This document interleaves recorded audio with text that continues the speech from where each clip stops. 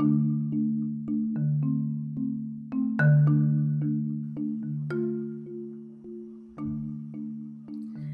afternoon, guys. I'm glad to have you back for another episode of I Love My Shelf with Shayna Hannibal. So remember, if you're an author and you're interested in getting your book read on my podcast, please see my website for details. I love to have you. I love reading stories and I love being able to share your stories with the world. So today we have the wonderful Maxine Blake, and her story is called Don't Poo in My Pudding Bowl. Hilarious, right? So this story is a humorous memoir of her teaching days and her relationships with students. And I am super interested in this because, as you know, I'm in education myself. I was a teacher for 10 years before becoming an assistant principal. So I am so ready to dive into this story. Are you guys ready? All right, here we go. So this chapter is called The Lake District Trip. Day 3. As much as I would have liked to change groups just to see how everyone else was getting on, I remained with my group for the remainder of the activities. Today, we were kayaking and canoeing. My group of mainly Somalian Muslim girls were about to enter the water, definitely unknown territory. The previous night, the staff were discussing the issues around the girls and the need for female leads for the activities. We were short of these, so we had to think of compromises while still ensuring that their cultural and religious needs were met and respected.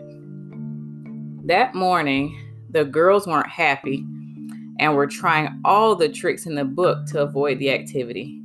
I'm on my period. I really feel ill. I didn't sleep last night. I can't eat my breakfast. I have no energy. I'm scared of water. I'm too big.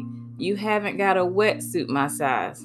All of these we had an answer for. They eventually had to concede as the staff were not easily fooled. The girls were taking part in the activity, whatever the excuses were. They yielded and decided that the activity was fine as long as they were fully covered from head to toe. This meant wetsuits and additional clothing to hide any exposed areas. Finally, the girls were dressed, canoes packed, and off we went into the minibus to the lake. The canoes were unloaded and placed near the jetty. Groups were chosen, and staff tried to match weight with confidence. For additional safety and buoyancy, 2 canoes were strapped together, which made it more difficult for them to tip into the water. Everyone was relatively happy with their groups, so we set off to launch the canoes into the lake. At the front of the queue, 4 of the girls immediately went and sat in their canoes. I sat at the back, watching and waiting. I waited a little more, but no one had said anything, so I then approached them. How are you going to get into the water? They looked at me as if I was speaking a foreign language. The water won't come to you. You have to go to it by launching the canoes off the jetty.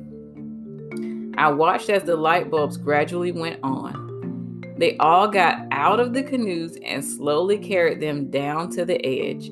One of the girls decided that she would direct the group, so stood in the middle of the 2 strapped canoes facing the girls with her back to the water, barking orders. I could see what was going to happen, but these girls were oblivious to the possible hazard. I had to think quickly if I was to halt the proceedings, but decided that the water would be too shallow to cause any lasting damage. They continued to slowly make their way towards the edge of the jetty and were descending the steepest section. Their self-proclaimed leader was still in between the 2 canoes giving directions. She suddenly realized that the water was around her ankles, and her eyes widened as the rest of the group continued to struggle with the weight of the canoes, oblivious to the unfolding scene.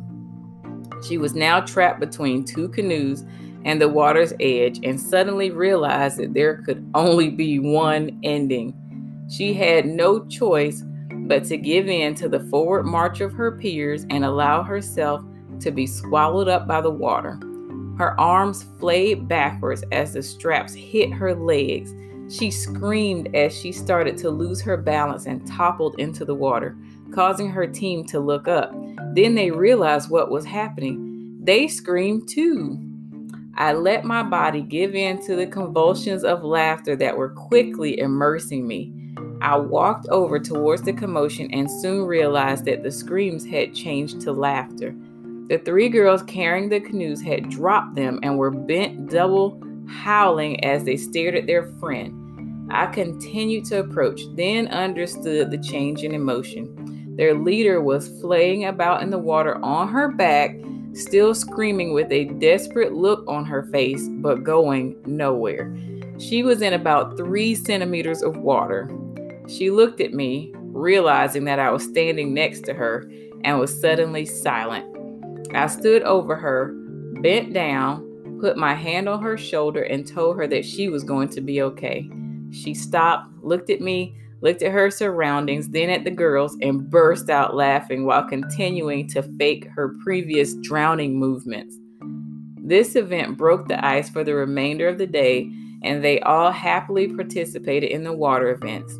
They stood on their canoes, chased and splashed each other, and unbelievably jumped in and out of the lake for the remainder of the session. Who would have guessed how this would have ended? Some of the students certainly had moments to remember. So, where were the boys in all of this? About 10 miles away, through winding dark roads in another youth hostel. I made the return journey every night to support both staff and students. One of the nights, I overheard some of the boys planning to visit the girls. I smiled and just dropped a hint at the 20-mile return journey over a few hills in the dark. Oh, and no lights anywhere. The look of dismay on their faces. Thank you for joining me in reading this story. This one was so funny. Of course, the little girl is okay, but she's just being very dramatic. So I want to thank Maxine Blake for her submission. Once again, the book is called Don't Poo in the Pudding Bowl. And if you're interested in having your story read, please see my website for details. The website is www.shanahannibal.com. And also make sure you follow me on all my social media profiles, Diva AP85. I look forward to working with you guys next week. Bye.